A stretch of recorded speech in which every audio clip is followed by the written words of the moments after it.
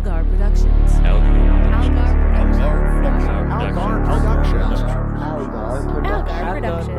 Algar Productions. You are listening to the Post-Atomic Horror Podcast with Ron Algar Watt and Matt Robotham.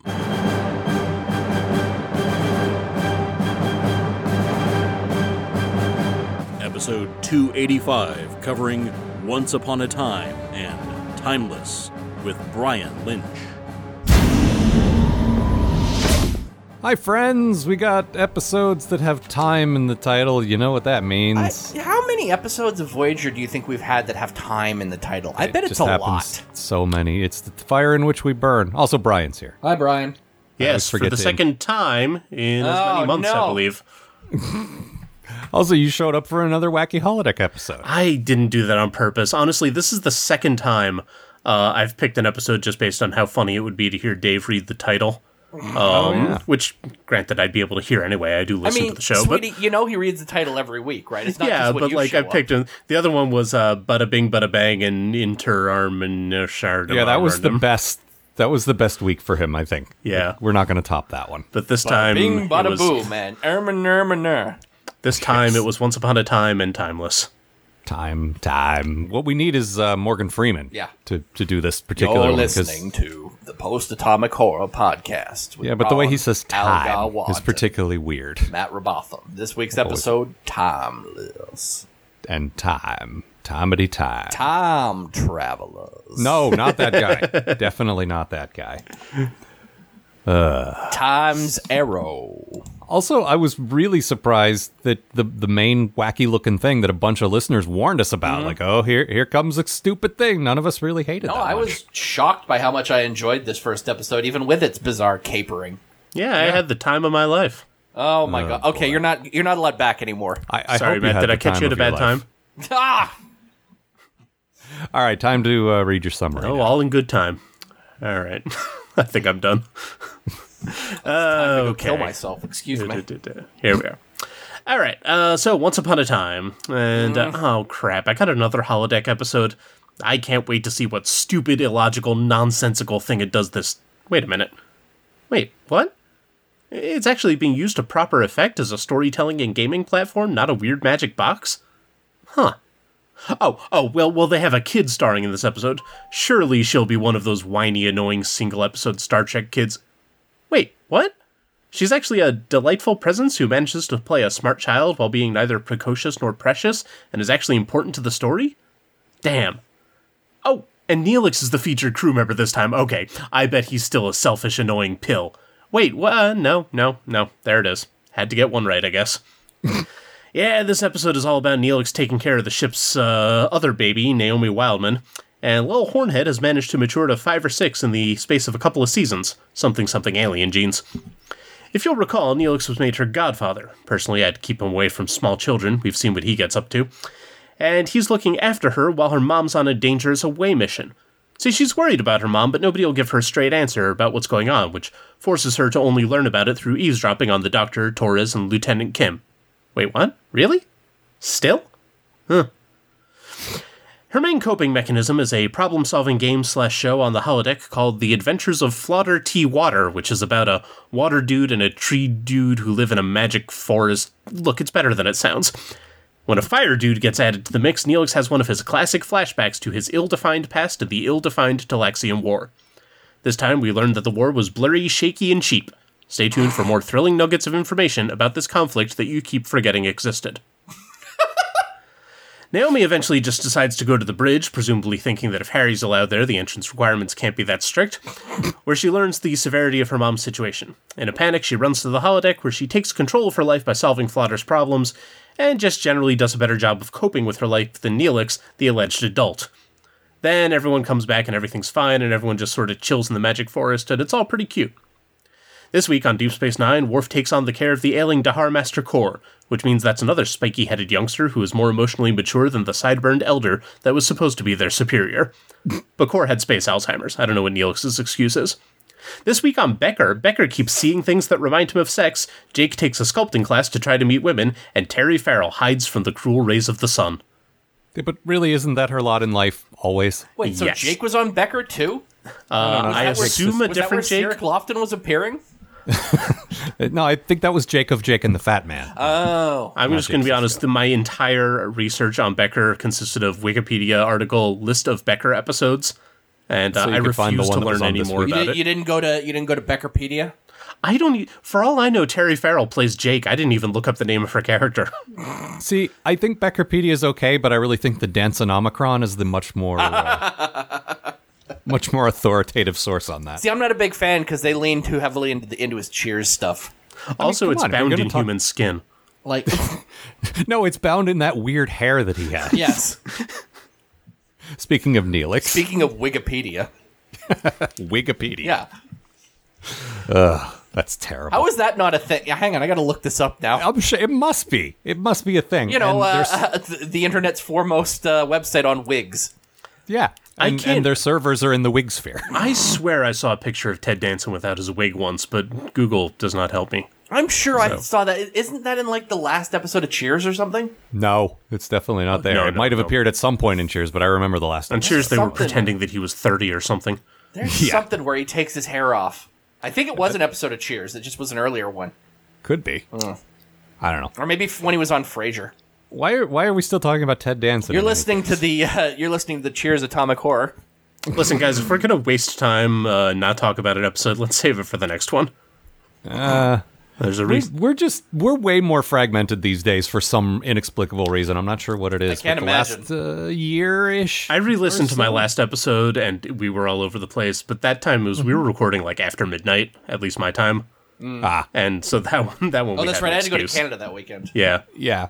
I mean, I feel like this last year or so we haven't stayed quite as focused for some inexplicable reason. Who I knows? can't imagine what Who that knows could be why? about. Anyway, let's talk about Voyager. Yeah. Look, No, of the two, I would say this was a good episode. Oh, totally. Not a completely perfect agree. one, but I think this was definitely I had- up to the top level of what we Yeah. expect from Voyager. No, That sounded backhanded. Yeah. No, I think you make a good point, Brian. Like, this shouldn't be a good episode. No, it shouldn't. It was Well, like the holodeck stuff, like I said, a number of listeners, on Twitter and Facebook, because I took a screenshot as soon as we saw the first goofy, brightly colored holodeck guy. I was Yep. like, oh boy, here we go. Because, like Brian said in his summary, we expect that same, we're going to be trapped there, or they're going to come alive, or something. No, it was just a leisure thing that's it. That's all it was. Yep. And a bunch of listeners saw that and said, oh boy, that one. And I was like, oh, maybe I'm right. And no, you know what? You guys were wrong. This Yeah. wasn't that bad. No, Yeah, no. just everything about it except Neelix. Just really kind of did it for me.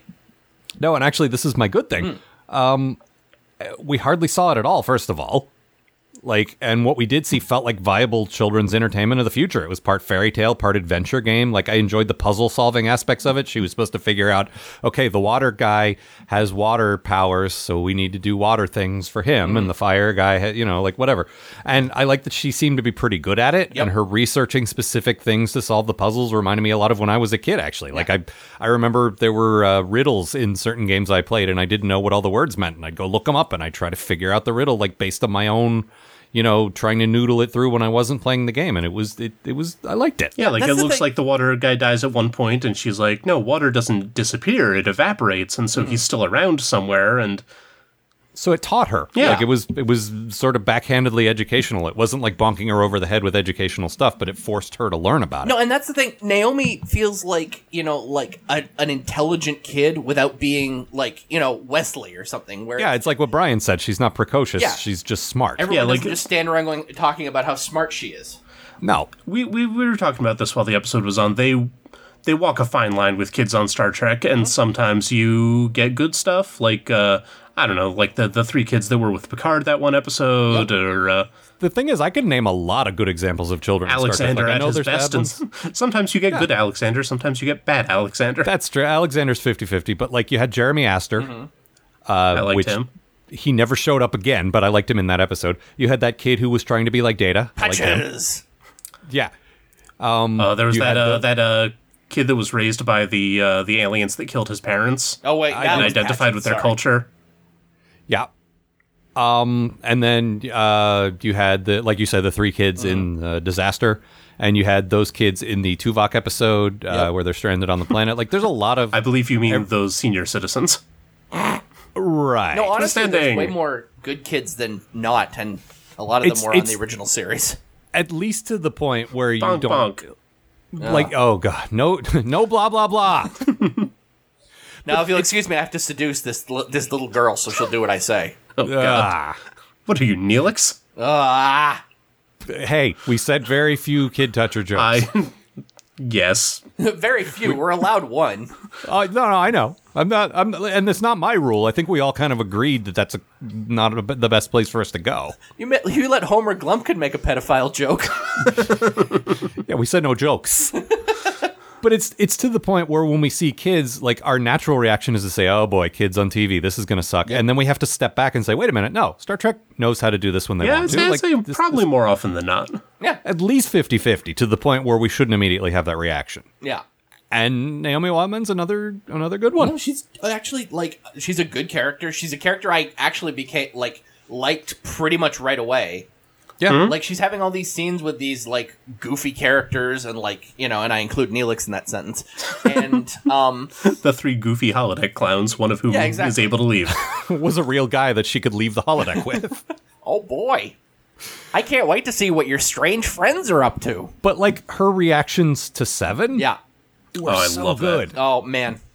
That's actually, I would have loved, honestly, this is my bad thing. Oh, go I ahead. would have loved, this episode to have been The Adventures of Small Girl and Seven. Yeah, they only interact for a brief minute, but it's perfect. It's the same as that Tuvok and Kids episode. Yeah. Where it's just like, no, please stop doing that. It would have been so good. If you want to drop in my quote here, you can, because it's, Oh, is it her talking about yeah. Seven? yeah. Felix, don't move. What's wrong? The pork lady. She has a name, you know. 7 of 9, tertiary adjunct of human matrix 01. Don't look! She'll assimilate you. Yeah, that is great. I Yeah, love she's that. she's good. Good Yeah, actress. I mean, we have to overlook the hyper aging thing, and they did at least give that some lip service last time, where they said, yeah, her dad's species hyper ages, because she's really, 6 or 7 at this point? yeah, we she's, would say? I would say probably 7. I feel like the number one cause of death in the Star Trek universe might be hyper-aging at this point.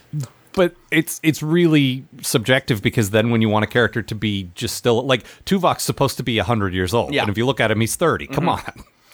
I think it's also, that a lot of the hyper aging, like the Klingon and whatever Naomi is kids, I think it's a dog thing. Like, people always talk about dog years or whatever, but it doesn't quite work out like that. It's really, they're full grown within 2 years. Yeah. And then they just sort of stay that age for a while, comparatively speaking. Right. No, and obviously, this isn't a thing we should overthink, because it doesn't really make sense. Yeah. Right. But when you... After this, when we can you- talk about the money some more. Oh, boy. Ira, I what do you learned from- think? What I learned from that the 50-year mission books is that the writers do not understand how money works in Star Trek either. They're just like, this is a rule we were given. We don't know. I'm glad they're in the same boat as us, then. Yeah.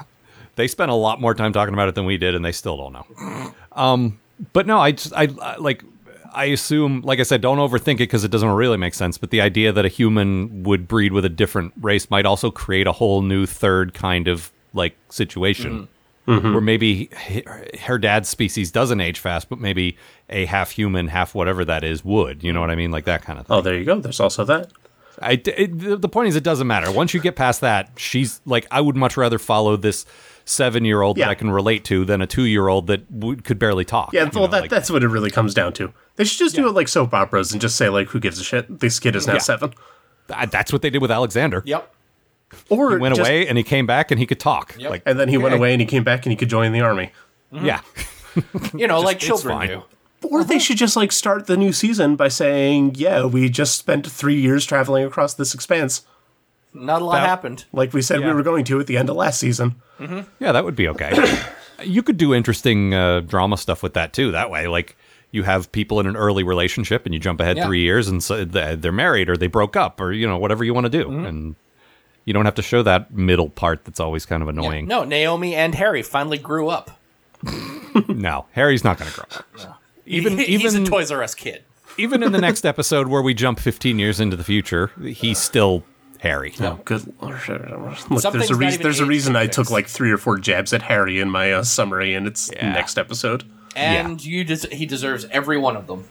Yeah, and I don't want to step on, like, I'm sure Matt got some good jabs in his summary, so I don't want to, I don't want to take that away from you. But I'll also tell you, in addition to her being good as a child, I think the rest of the show handled her being a child well. Mm-hmm. My good thing was that they got the child perspective that, like, she's only able to get a straight answer by eavesdropping on adults. Yep. And stuff like that. And, like, just, like, the way that she looks at her problems and the way that she looks at solutions and the way that she wants to be taken seriously but is also really intimidated by everything around her. It all worked to, like...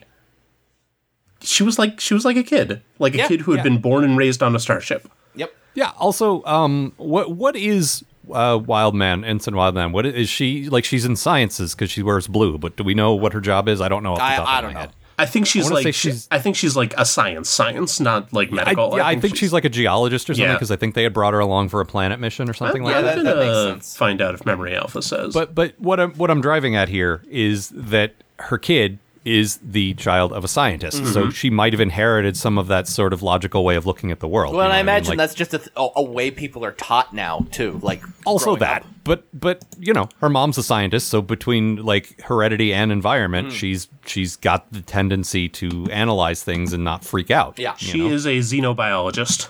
There you go. So there we go. Yeah, And not they sure why they brought actually one of didn't those they to- say that like her mom's favorite episode was of the Flotter show was like something about like a monster. Yes, That could be. Yeah. Which And is a so nice there we go, character thing. biology. I loved, don't by know the why way, they- that everybody was a fan of like Flotter when they were a kid. Oh yeah, it's like the Roald Dahl books or something, Yeah, it's- like or- one of those classic things everyone's Or read, like Sesame Street. Like everyone's Yeah. familiar with it. Yeah, No, I like that, and I like them. It's just established in this universe that this is a thing that's been around forever. Yeah, and it does raise, like, Memory Alpha pointed this out, and it's a little nitpicky, but it's a valid thing. Like, if Janeway did it, then that means she's probably 40 at this point, which means she would have played it at age between 5 and 10, let's say. So, like, 30 to 35 years ago, holodeck technology was in people's homes? I mean, you that's- could have yeah, gone you're- to a place to do it. Like, Yeah, like, that Down makes to the sense. arcade. yeah, Yeah, that actually does make sense. Okay. yeah. Withdrawn. They acted like in Next Gen that it was this new thing, because everyone was always so, like, Because everybody went into the holodeck and wouldn't shut the fuck up about it for 5 hours. Well, I mean, Yeah, technically, exactly. if you go back to the original, like the animated series, it's like it's been around since then. So, yeah, but that's not canon. except when it is. I will bet you anything that there is a some sort of holodeck episode in Enterprise. Yeah. Yeah, that I don't- There's no way there couldn't be, right? Like, I'm tired of the holodeck on this show. I've said it many times, and that's why I like we keep saying I liked it in this because it's used the way it's supposed to be used. Yeah, like she's playing a game. She's get ball, throw baby, whatever. Like yeah. Yeah. she's This is she's the playing 24th fucking century She's playing version of King's that. Quest. I love the idea. I got this vibe from the way Janeway's talking about it at the end of the episode. Like it's a problem solving game, but you can solve the problems in an infinite number of ways. I like that a lot. I don't know if there's infinite, but I would Well, I definitely mean, think as it's many infinite. options as Janeway there- burned the forest to the Yeah, ground. she either so burned the forest down or flooded Yeah. it or something. But like, I love the idea that it's like, okay, this is a problem solving game. That was not the correct way to solve the problem. Well, there's video games like that now, and there were even like in the 90s. Like the one of the Indiana Jones games, when you solve an early puzzle, it kind of puts you on a track with, okay, you're a more action oriented player, or you're more dialogue oriented, or you're more puzzle oriented. more fists I oriented. played the new King's Quest game and I really liked it, but they sort of give you the option to like based on your choices, you're oriented more to like action, compassion, or intelligence. Right. And I made one choice early in the game that set me like right on the action thing to the point where like the compassion character was like, "You're a monster," and I was like, "No, I'm not. I'm not trying to." I mean, I did also accidentally get him stung by bees, but Well, Well- I mean, that'll make anybody think you're a monster. As we know from the movie My Girl, that can be fatal. Spoilers, I guess. and also the Wicker Man. Not the bees. Not the beast. Yeah, but I like it as, even if there are only a limited number of choices, it's still versatile enough that different personalities can approach it different ways. That's the impression Yeah. I got anyway. Yeah, I like it. But and this is kind of ties into my bad thing. Okay, so Neelix has, as Brian pointed out in his summary, his stupid Talaxian War thing whenever it's convenient. Yeah, I gotta thing about that. Yeah, but It's dark history. yeah, which His comes dark up whenever. page. Yeah, I was about to say, how is there no episode called Dark History yet? But there is one called Dark Page. So, but just like the forest burned, and it reminded him of the war, and so she's not allowed to go do her escapist fantasy because he's uncomfortable. Yeah, Like, no. what the crap? No, that Neelix is possibly Like, dude, the she's- worst. Neelix is possibly the worst choice for father. Well, and that's ultimately my overall bad thing. Is putting aside my general dislike of him, he's truly terrible. Yup. He's like, between lying to her about her mother and not letting her do the one thing that might keep her mind off the situation for a while, he's just the worst. She actually ends up having to comfort him. Yep. By the end, she's a tiny child whose mother might be dead, and she has to fucking comfort you. Are you kidding me? Not everything's about you, Neelix. Yeah, and he's the guy who would, if she dies, if Wildman dies, then like Neelix is the one who takes care of the kid. Oh, God. Like, So she's that's- got two things to worry about in this Yeah, episode. exactly. I think that might be why she pulled through. She's like, I'm dying on the floor here, but no, my kid's gonna end up with Neelix. Gotta a vision live. of, I'm really looking forward to taking care of your daughter for the rest of her No, life. gotta live. I think she just sort of in passing said, sure, you can be her godfather, Yep. whatever, and not realizing what that meant. Yep. And now it's like, oh shit. I'm just going to do a Yeah. real quick rundown of what I was talking about earlier, which is what would happen to this episode if anybody else was taking care of her. Janeway, they'd be able to play a different aspect of her maternal nature, which we've always said they do good things with. I think that would be fun. Chakotay, he tends to get like brought out when he gets a little more personality, and I think that based on his outdoorsiness, like doing the flotter thing would be fun for him. Yeah, and when you put him one-on-one with certain characters that he clicks with, he's actually not so bad. No. And There we this go. could have been That's one of those happened with. situations. We've seen that with B'Elanna before. Tuvok, like we already know Tuvok and kids work, and I think that like, you know, you could do like logic versus emotion when solving the flotter problems. That could be fun. Tom and B'Elanna, that would be great. Like, oh, we're a couple. We'll do a little couples thing. Take care of this kid. Wacky she's our hijinks egg baby. ensue. Yeah. Egg baby, exactly. And then they would drop her on her head. Harry, I think would be fun to see him like dealing with somebody lower than him because there's isn't nobody anyone lower else. than him. Just bossing her around. Seven Yeah. or the Doctor, I shouldn't have to tell you why that would be a brilliant idea. Neelix is the worst person for this episode. We got a great scene with her and the doctor who is basically teaching her because there's no school because it's not like the Enterprise where there's a big community of people and they don't have the infrastructure for it. So the doctor's teaching her, and he's such a good teacher because on the one hand he's making it so she can understand it but not dumbing it down so she feels condescended to, and he's engaging her with some high energy stuff and examples she can relate to, and it's a quick scene but it's just and it's so nice. He's being a little goofy in that like Yeah. doctor way that he has, like he looked up like how to speak to children. Yeah, But it's working. Yeah. and he overdoes it just a little bit, and he also clearly doesn't seem to like it because when she leaves, he's like, "Oh, thank God." Oh no, I thought that was like, oh god, her mom is probably dying. Oh, that could be. Yeah. I think might have that's what that misread that. look was. Fair enough. Yeah, a little both. Sorry, go ahead. No, that's all. I really like the idea of her as kid raised by a village, almost. Yeah, Yes, exactly. Kid raised by a village, not raised by Neelix. Yeah. Right. No, and that's we talked about this. I think last week or 2 weeks ago when It takes a starship. Yeah, no, it's the idea of the generation ship to me. Yeah. Like if they're really going to take 75 years to get home, then this is the first of several children probably. And they're going to have to figure out how to do this. They're going to have to figure out how, because like I read this somewhere. Do we really expect Janeway to be over 100 when the ship gets back if it comes home as long as they said? Or, I mean, she might be. yeah, but it's more likely that at some point one of the lower guys, like she'll retire, and one of the lower guys will take over, or these kids will grow up and take responsibility. You know what I mean? Like, Or over a Tom long is going to period of marry time. Kess and their daughter is going to get married to Harry. Thanks for the reminder Sure, of that. Ugh. that could happen. That's one possible future.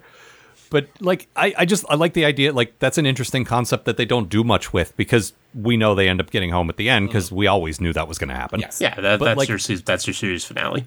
Sure. But the idea of a ship that's out there for 75 years, what does that mean? Like the implications are kind of interesting. What if they started planning for the long term and started thinking, okay, we need a school because Naomi's going to be the first of many, I'm sure. Yes. So, Tom, you're going to be the school teacher in addition to being the nurse and the engineer and the pilot. Who keeps volunteering me for this crap? Look, pilot is the only thing I'm good at. Why do you keep volunteering me for jobs I am clearly not suited to do? Listen, if you want me to teach her how to put together a Chevy from the 60s, call me, but... Yeah, otherwise, yeah. Or I could teach her how to pilot a shuttle, but I haven't even gotten Harry to do that Yeah. yet. So I don't know what to do. There's so many buttons. yeah. But The yeah, you're problem, absolutely Harry, is that you refuse to learn anything. You just sit down at the console and go, I don't know what to do. telephone. But yeah, Harry, Brian, your you're right. console's on fire again. Everybody would have been a better choice than Neelix, and I know what they were trying to do, but it didn't work.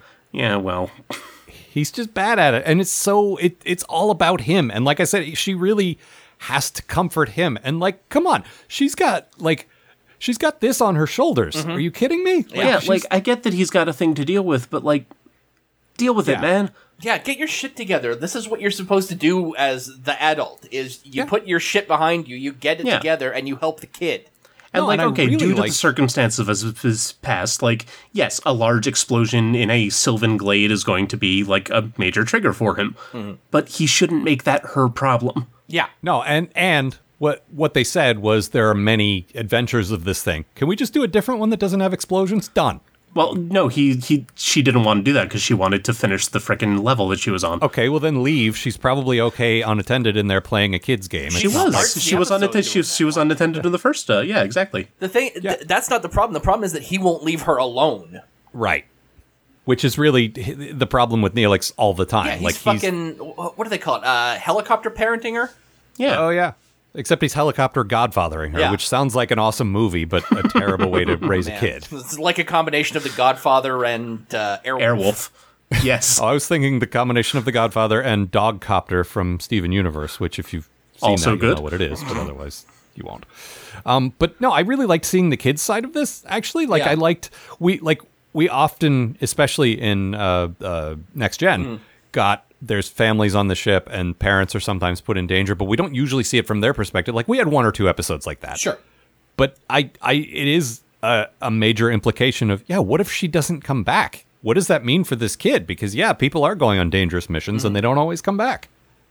And really, Matt, doesn't that kind of tie into... Oh, yeah.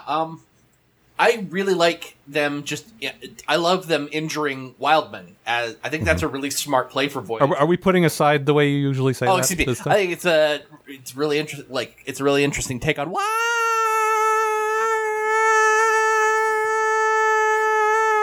Wildman.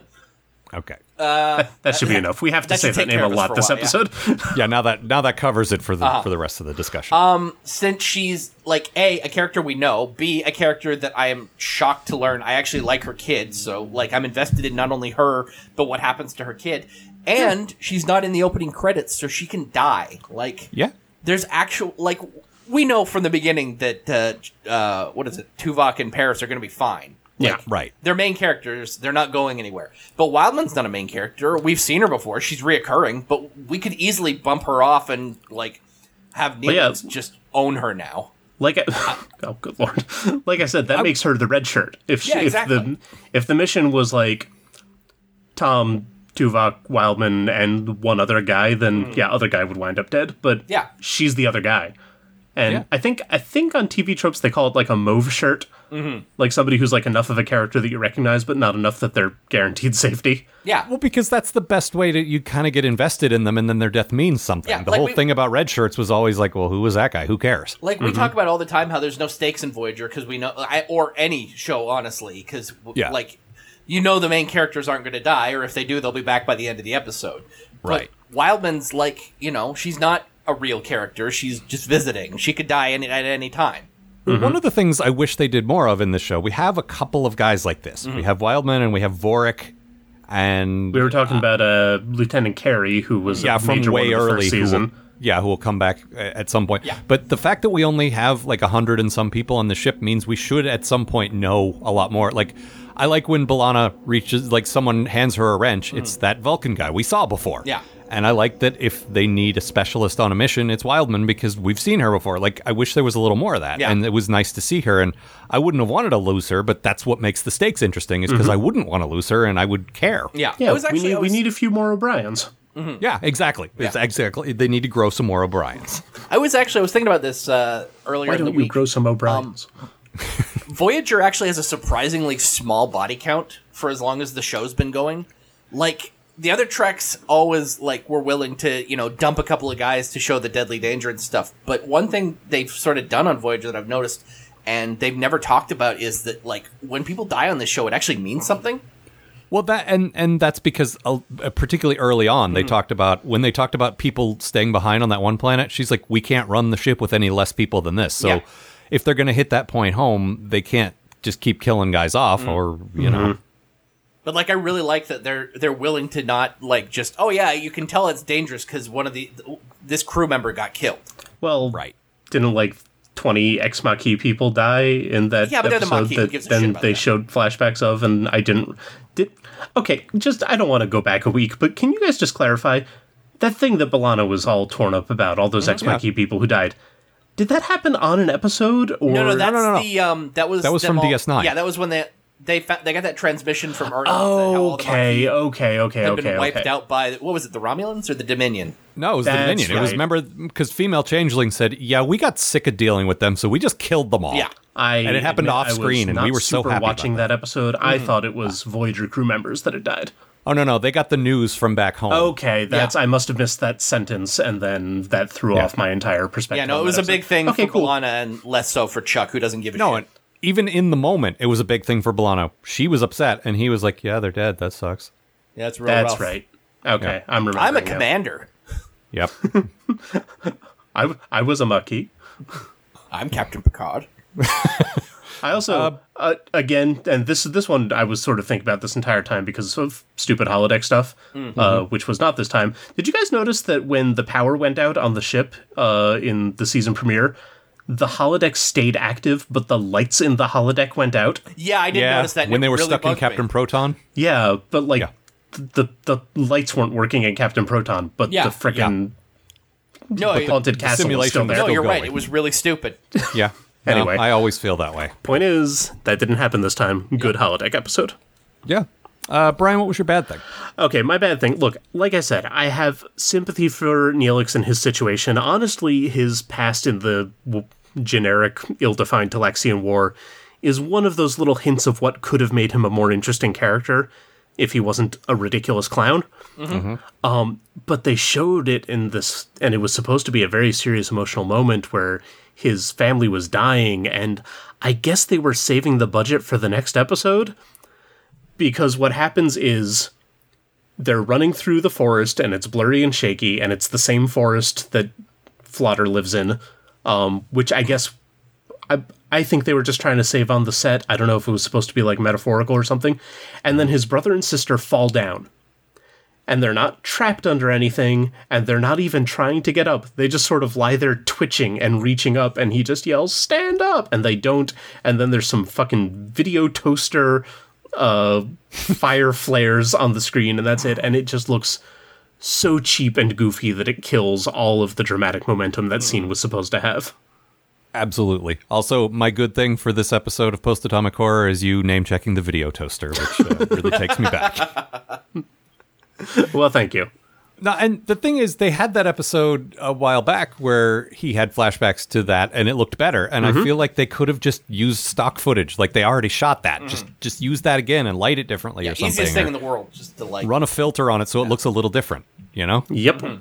But yeah, whatever. make it look like a '60s home video. Yeah. Sorry, I've been watching a lot of American Horror Story lately, and that's Neelix's flashback home trope. movies of his family dying.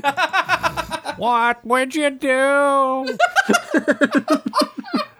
Matt, what was your If bad I thing? fried up some hair. I think I talked about my bad thing already.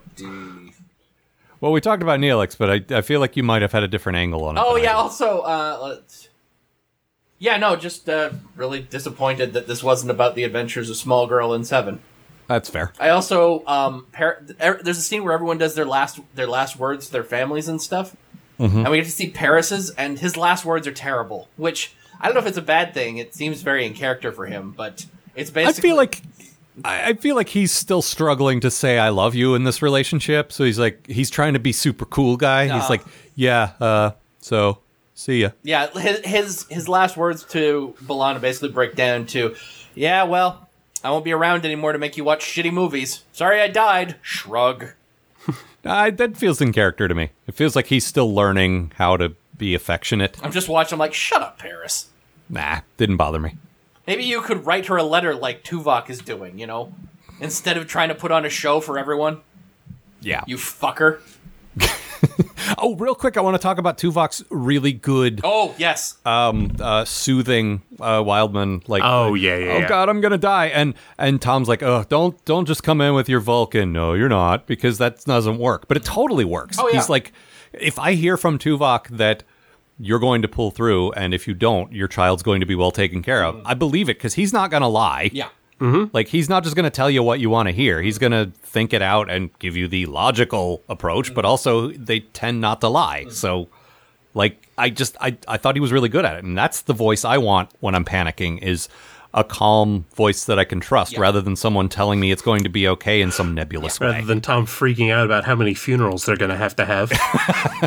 Well, it's a long tradition in Starfleet. I did have an issue with one of Tuvok's lines there. He Yes? said to Wildman, your daughter is in the hands of people you trust. And he really should have said, your daughter is in the hands of people you trust. Sorry. Or at least emphasize people you trust. Your daughter is in the hands Or of Neelix. your daughter is in the hands of people you trust. Just slight emphasis would have completely changed the meaning of Your that. daughter is in the hands of people you trust. We hope. All right. Anything else before we press Daughter? forward? No, that one doesn't work. I really like Tuvok the dad. We don't Yeah, see me it very too. Yeah, often, but he's when we do, good it's at really it. Nice. Yeah, I agree. All right. Anything else? No, I think we can move on to our other time episode. All right, then. Yeah, take it's it away, probably Matt. about time for us to... God damn it, Brian. I don't have time for this, Brian. All right. So we open on two schmucks and parkas exploring a winter wonderland that's actually an extremely frozen Voyager. Wait a minute. Frozen Voyager? What's happening? Quick, cut to the opening credits and then a commercial for Seltz Blue while the audience considers it. Oh, we cut back to a very snowy Voyager and a very dead Captain Janeway and Seven and a very alive and old, or at least gray-haired, Harry and Chuck. Great. Somebody froze the ship and everybody died except for the second and third worst guy on the ship. I guess at least Neelix is dead. Anyway, Chuck boots up the computer and turns the doctor back on so that he has somebody to explain exposition to. Apparently the crew actually built that slipstream drive that they were talking about, and then it crashed Voyager somewhere in the Beta Quadrant, and it's all Special Boy's fault. Way to go, Harry, you idiot. The loss of his mommy and the pair of boobs and spandex that he awkwardly masturbates to every night has made Harry into the multi-grumble-voiced anti-hero that he is today. He's one robot arm short of an X-Men character. Anyway, the Doctor literally yanks out Seven's brain and then uses it to send a message back to present-day Voyager that basically says Harry will screw it up. Also, here's a sports almanac for when you get back to Earth. Back in the future, old Harry and Chuck are attacked by our old friend Geordie LaForge, who is captain of his own starship, and clearly doing all right for himself. Good for him. And then Harry and Chuck explode. Good for us. Back in the present again, future Harry's meddling has saved the day, and he sends back one last message to remind everyone how great he is. Good old Harry Kim. How I hate him. You know, that old gray Harry ain't what he used to be.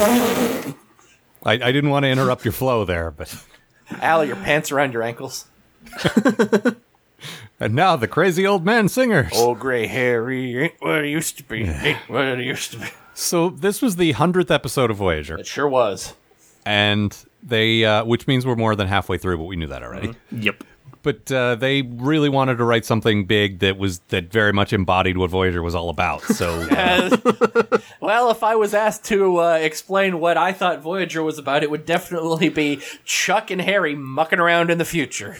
well, this is my bad thing, really. I wasn't going for this, but let's go ahead and talk about it. Memory Alpha is jam-packed with quotes from the writing team about how amazing this episode was.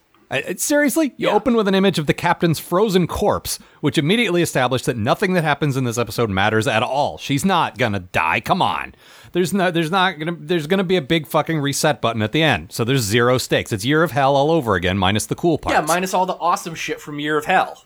So Yeah. what you're saying is they wanted to make an episode that really exemplified Voyager, and it wound up being tedious characters bickering at each other while a bunch of timeline stuff changes and nothing ever matters. And it all ends in disappointment. I'm going to quote Roger Ebert here, which says, "I may not get what I want, but I get what I ask for." It was 45 minutes of nothing that ever ended up actually happening. And that- while all of it was not happening, we get to spend time with the most irritating version of Harry Kim imaginable. But the thing is, you don't learn anything new about the characters because the things that made them that way end up not happening. So it's all just speculation about what they could be like, but they're not. I mean, Harry's not going to become a grizzled, mulleted badass. The thing is, I've seen pictures of Garrett Wong now, and he has grown his hair longer, and he does wear leather jackets sometimes. Oh, so he I kind of just- does look like that. I do want to make it clear to the listening audience, like, for all that we make jokes about, like, mullety rebels as, like, a generic whatever, this time it's literal. Like, Yeah. No, he's he grew his got hair a long. literal mullet. This No, is not that- a metaphorical mullet like we No, that's sometimes reference.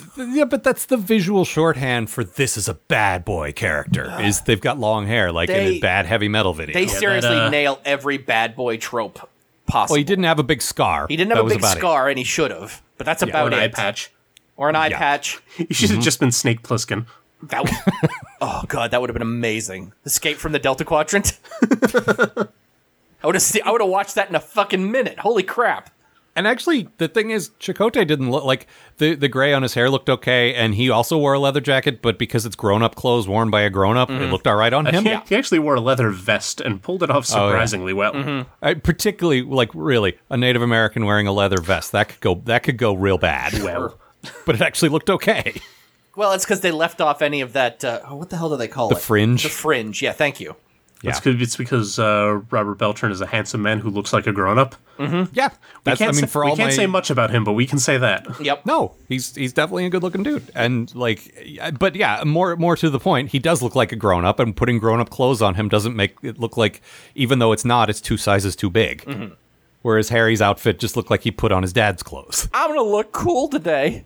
No, you're not. And he was talking with the gravelly voice too. It was just You don't understand, Mom. It's the first day of a new school year.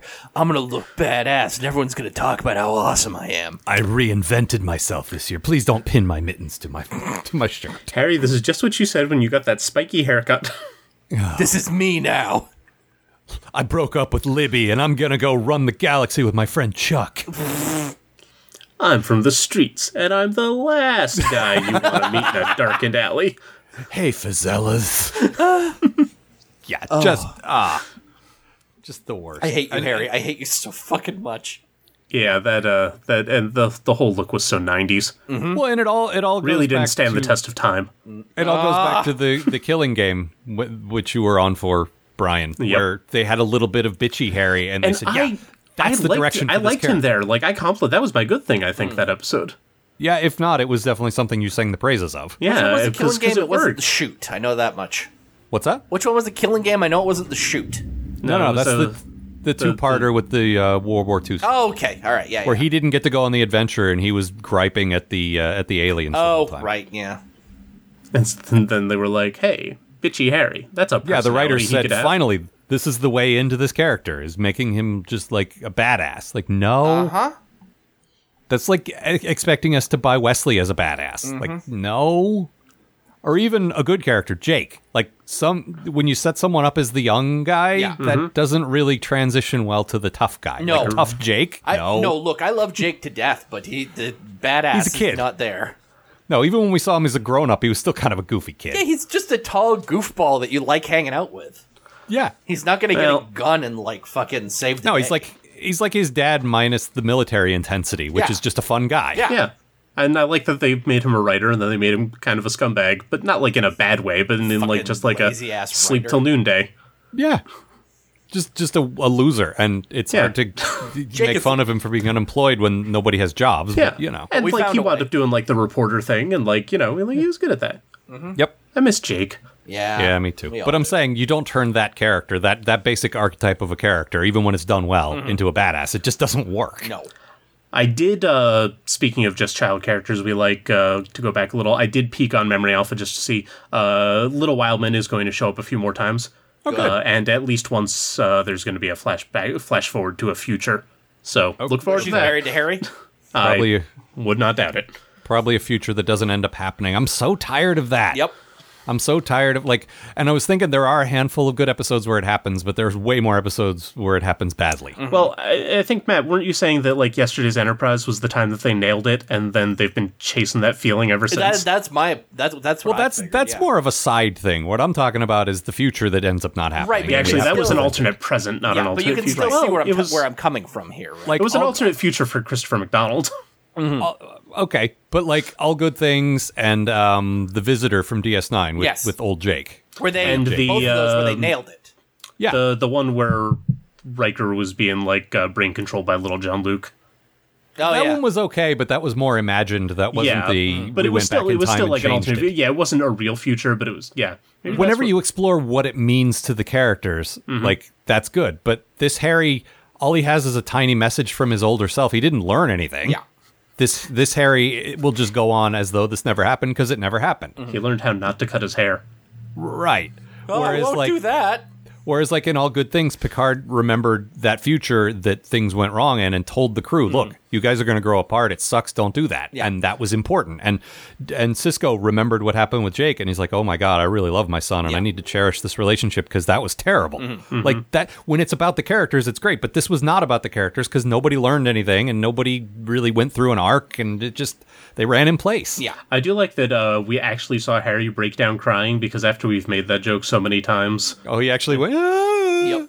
And then And I I'm also just like waiting the- for the doctor to just slap him. well, he basically did. Like, he grabbed him and shook him. It was airplane. Just, Excuse hey. me, I'm a doctor. Everyone's lining up. Chakotay's girlfriend, Chakotay, like somehow Seven Skull slaps him around. Seven Skull was my good thing. Yeah, it was pretty great. It was Oh, a man. real neat little piece of design, and it finally answered my recurring little, like, bother of how much of Seven Skull is robotic, and it turns out about a quarter.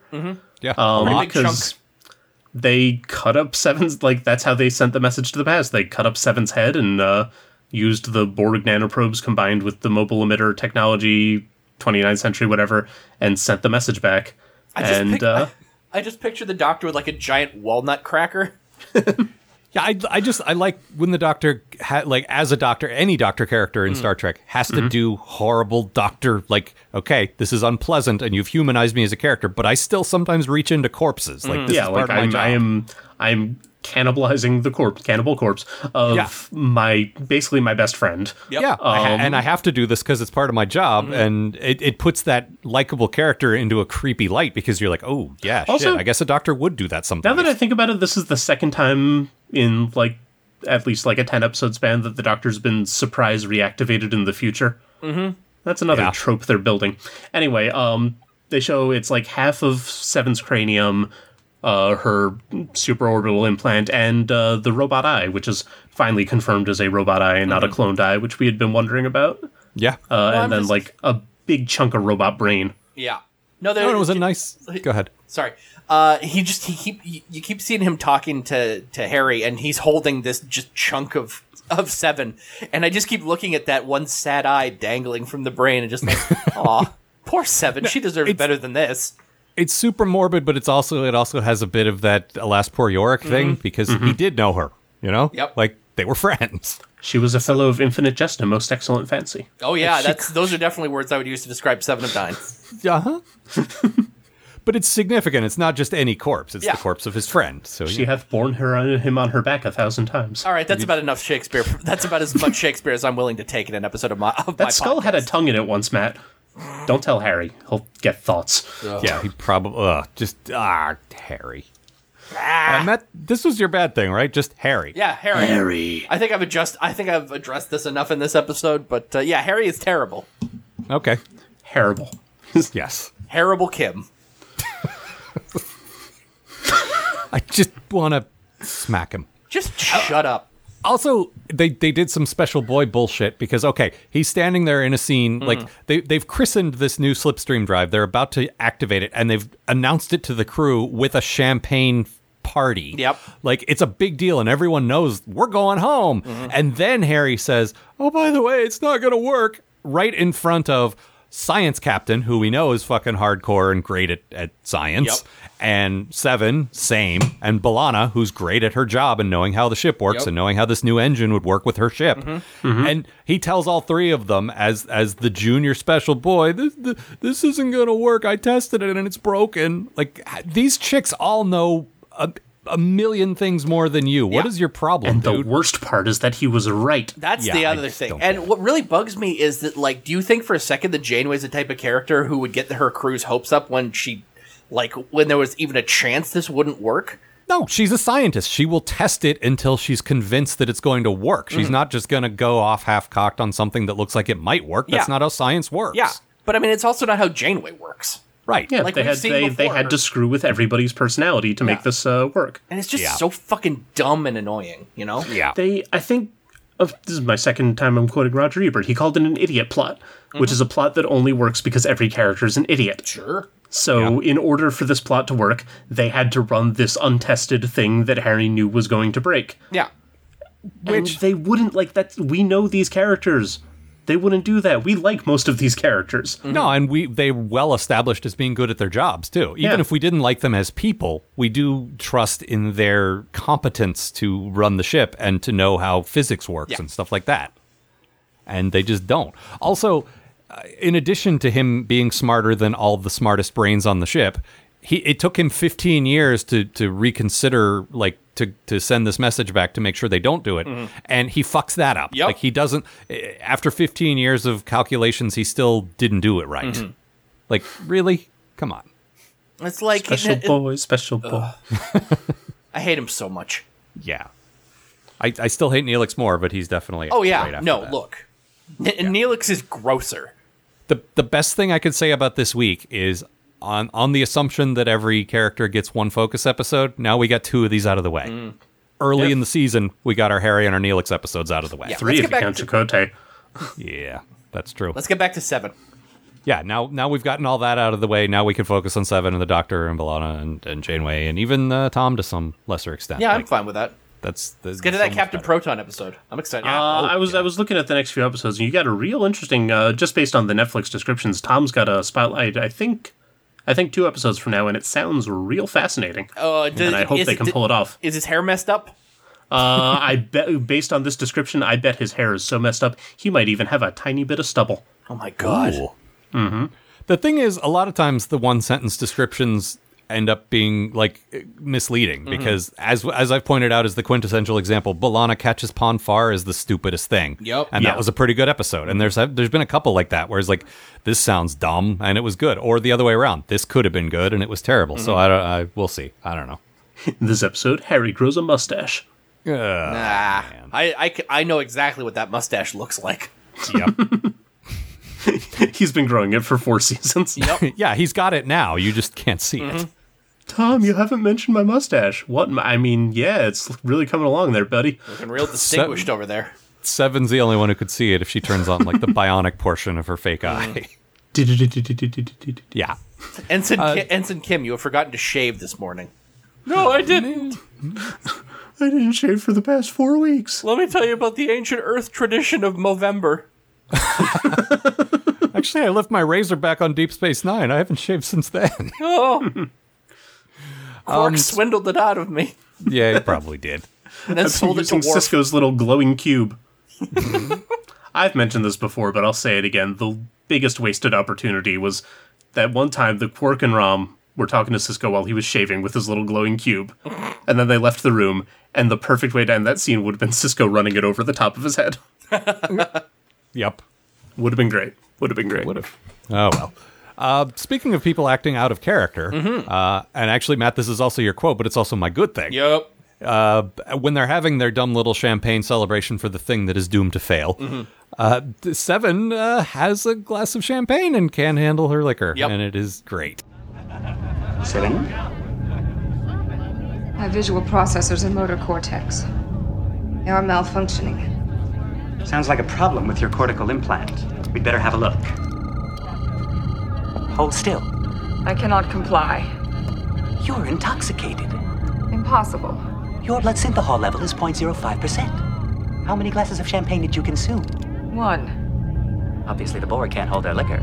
Come to sickbay. I'll give you some interprovaline to counteract the effects. I was simply trying to perfect my social skills, as you instructed me to do. And you're doing a fine job.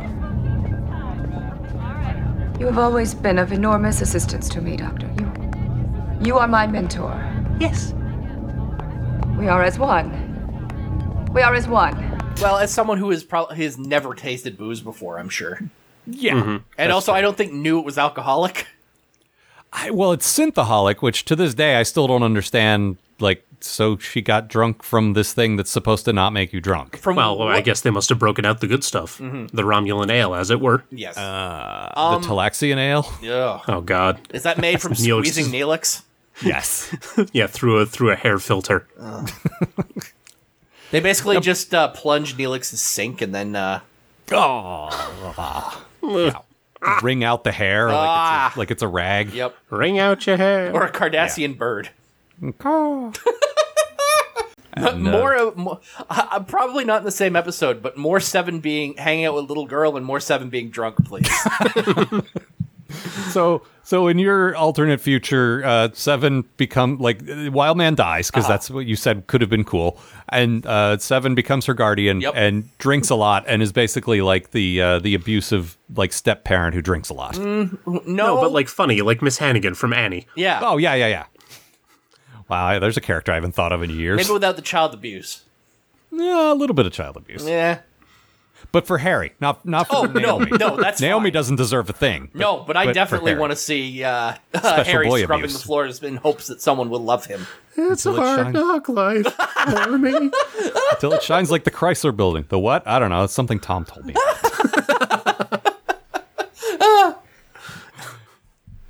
I'm sorry, I would have enjoyed little that girls. for a while. I'm a boy. Come on, Sandy, we gotta go. Special boys. Yeah, Special Neelix is boys Sandy. every day. Oh, man. And a special appearance at the end by Patrick Stewart as Daddy Wolf. I was just gonna say. Actually, Patrick Stewart would look real good in that tuxedo. Yeah. I mean, everybody looks good in a tuxedo. I mean, you're not wrong. Yeah. Matt, what was your good thing? Geordi. Geordi's in this episode. So he is. Geordi's in this episode for a couple of seconds as the captain of the Galaxy-class ship that tries to stop Chuck and Harry's most excellent adventure through time. Yeah. And he's great. And I forgot how much I missed Geordi. Like, I love that character. And I haven't seen him in years, honestly. No, and what I really like is Geordi's like, look, I've been in these situations a lot. I know when someone goes rogue and steals a shuttle and does something they're not supposed to do. You're determined to do this. You also know that I'm determined to stop you. Yeah. So good luck. There's no point in continuing this conversation. Like it was a real just frank. That's Geordi. Yep. He's not going to bullshit. He's just like, yeah, we know how this goes. Good luck, man. Mm-hmm. No hard feelings. I'm doing my job. You're doing what you want to do. I don't hate you, but I got to stop you. Bye. It was nice. Yeah. My only thing is that I feel like Geordi would be able to outsmart Harry and Chuck. Like, yeah, you would think so. I mean, look, he was on the Enterprise. Chuck wasn't even in Starfleet. Yeah, that's true. But I do like, if we buy the Maquis as the way they were supposed to be, he was part of an organization that regularly outsmarted Starfleet. No, that's true. And they are in the Delta Flyer, which is, little and maneuverable and... Yeah, it's also 15 years old at this point, so if it was top of the line then, it's still outdated now. Well, yeah, but Geordi's in a Galaxy-class ship. True. So if that was top of the line 20 years ago... Yeah, but presumably those things were getting refits. I don't 100% buy Geordi as a captain. No. I think, much like Scotty, captain of engineering, whatever that is, sure, go for it. But right. Teaching, probably. Yeah. But not leading. But it feels like they couldn't get Frakes. No, they actually wanted Geordi at first. Oh. And actually, LeVar Burton directed this. And I was going to say, there's a quote in Memory Alpha where because he was one of the house directors at this point. We've seen his name on a bunch of episodes. Yeah. He directs every 20th episode or whatever it is. But when they asked him to act in it, he's like, yeah, I want to see a script first. Yeah. That makes sense. You direct an episode that's not that great and it's like whatever, but if you're on screen... Yeah, look, I've built this character for the last 10 years at this point, and I don't want to fuck him up with a terrible appearance. I want to make sure he's okay, so that's fine. It's like LeVar's character is that he wants to make that cheddar, so he'll direct anything. But Geordi's character, yeah. It's also an alternate Geordi, so, Yes. whatever. I just picture LeVar, someone being like, really, LeVar, you wanted to do, like, you saw the script and you still did the episode? Well, I read my parts. Yeah. Turned out I didn't have to move the entire time. I just sat in a chair. Yeah, sounds good to me. Patrick always bitched about that. It's not that hard. No, I just it was a nice little. I wish they hadn't spoiled it in the opening credits. Yeah, We talk but about they this always every fucking time. do that, Yeah, every time they have a surprise guest star, it's like, don't tell us at the beginning. Yeah. Like the first credit that should come up at the end is special guest star LeVar Burton. Yeah. Like you credit him and you I give did him that. top billing.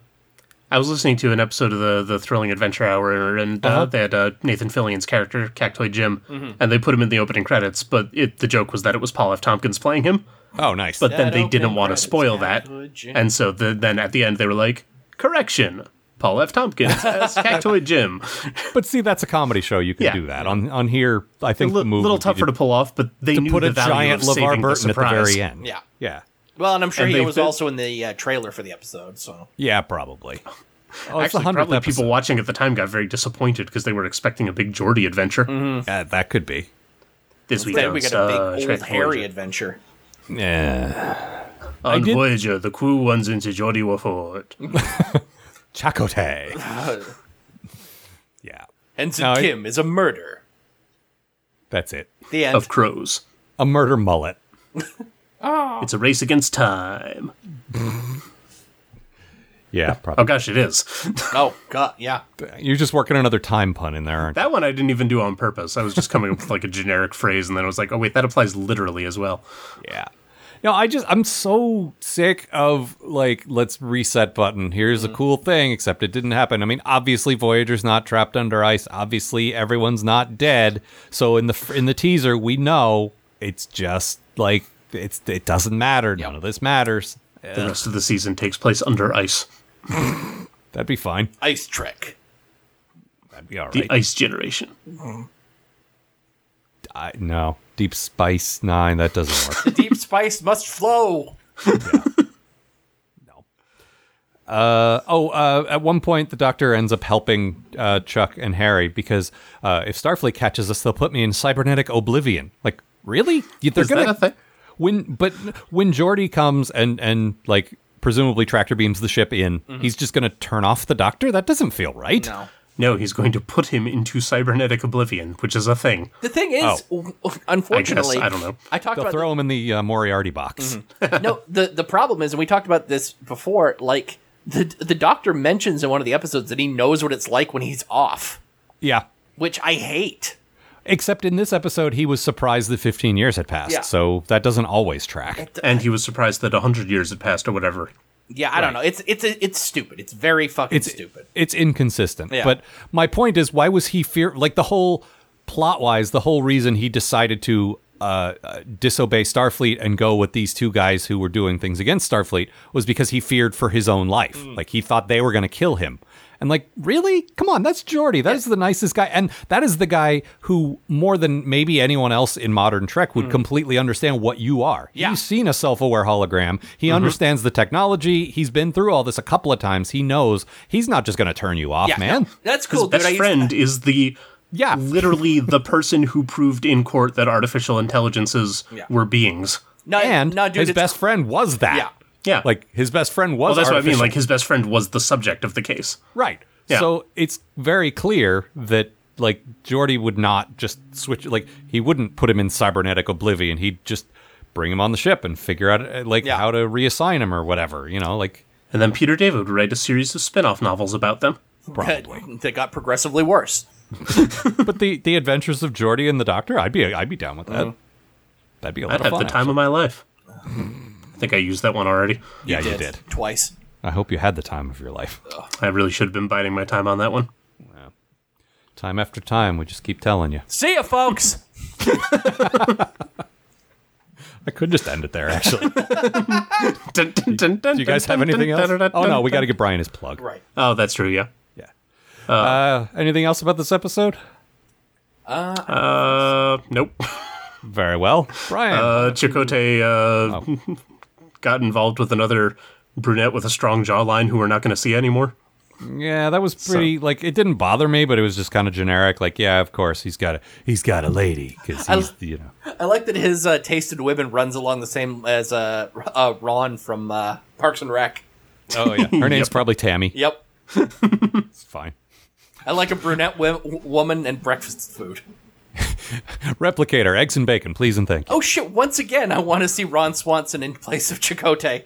Well, yeah. That just keeps coming up. Always. Well, he's the outdoorsman. He's Yeah. the rugged manly man, so that makes sense. Plus, I just finished a rewatch of that, so Nice. he's fresh in my head, and I absolutely... I actually would really love to see Captain Ron Swanson and First Officer Amy Poehler. Why Leslie can't I- Knope. Leslie Knope. Yeah, thank you. Why did I blank on the main character of one of my favorite shows? I don't know, I blanked on Ron's last name for a minute there, too, so... Yeah.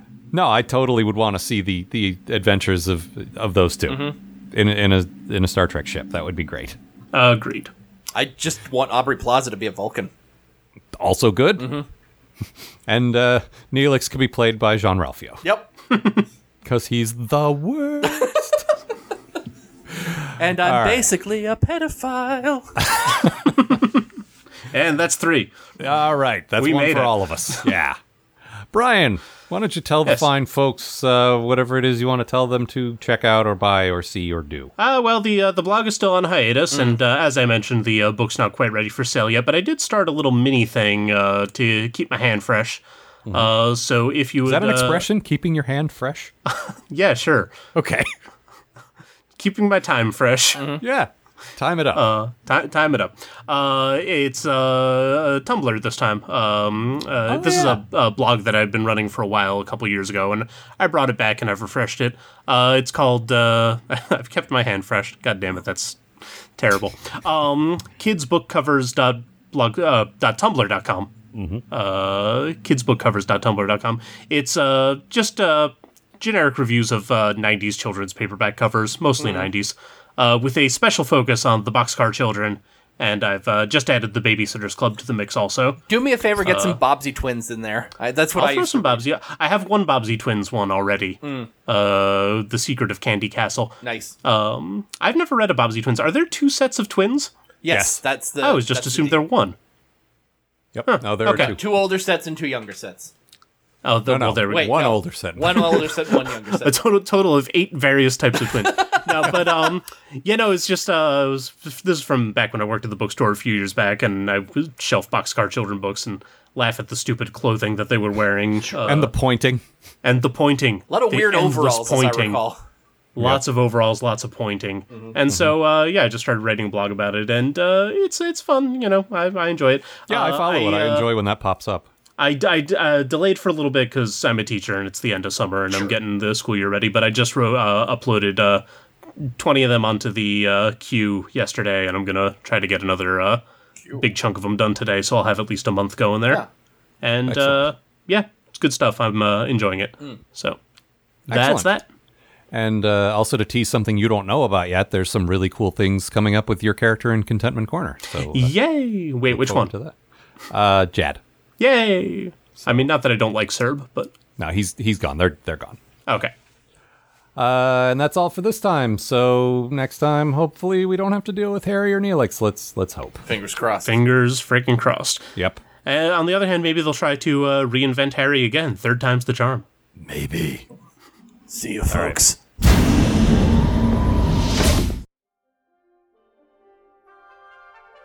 The Post-Atomic Horror Podcast is a co-production of Ron Algar Watt and Matt Robotham. Copyright 2016. Please don't sue us. We're just doing this.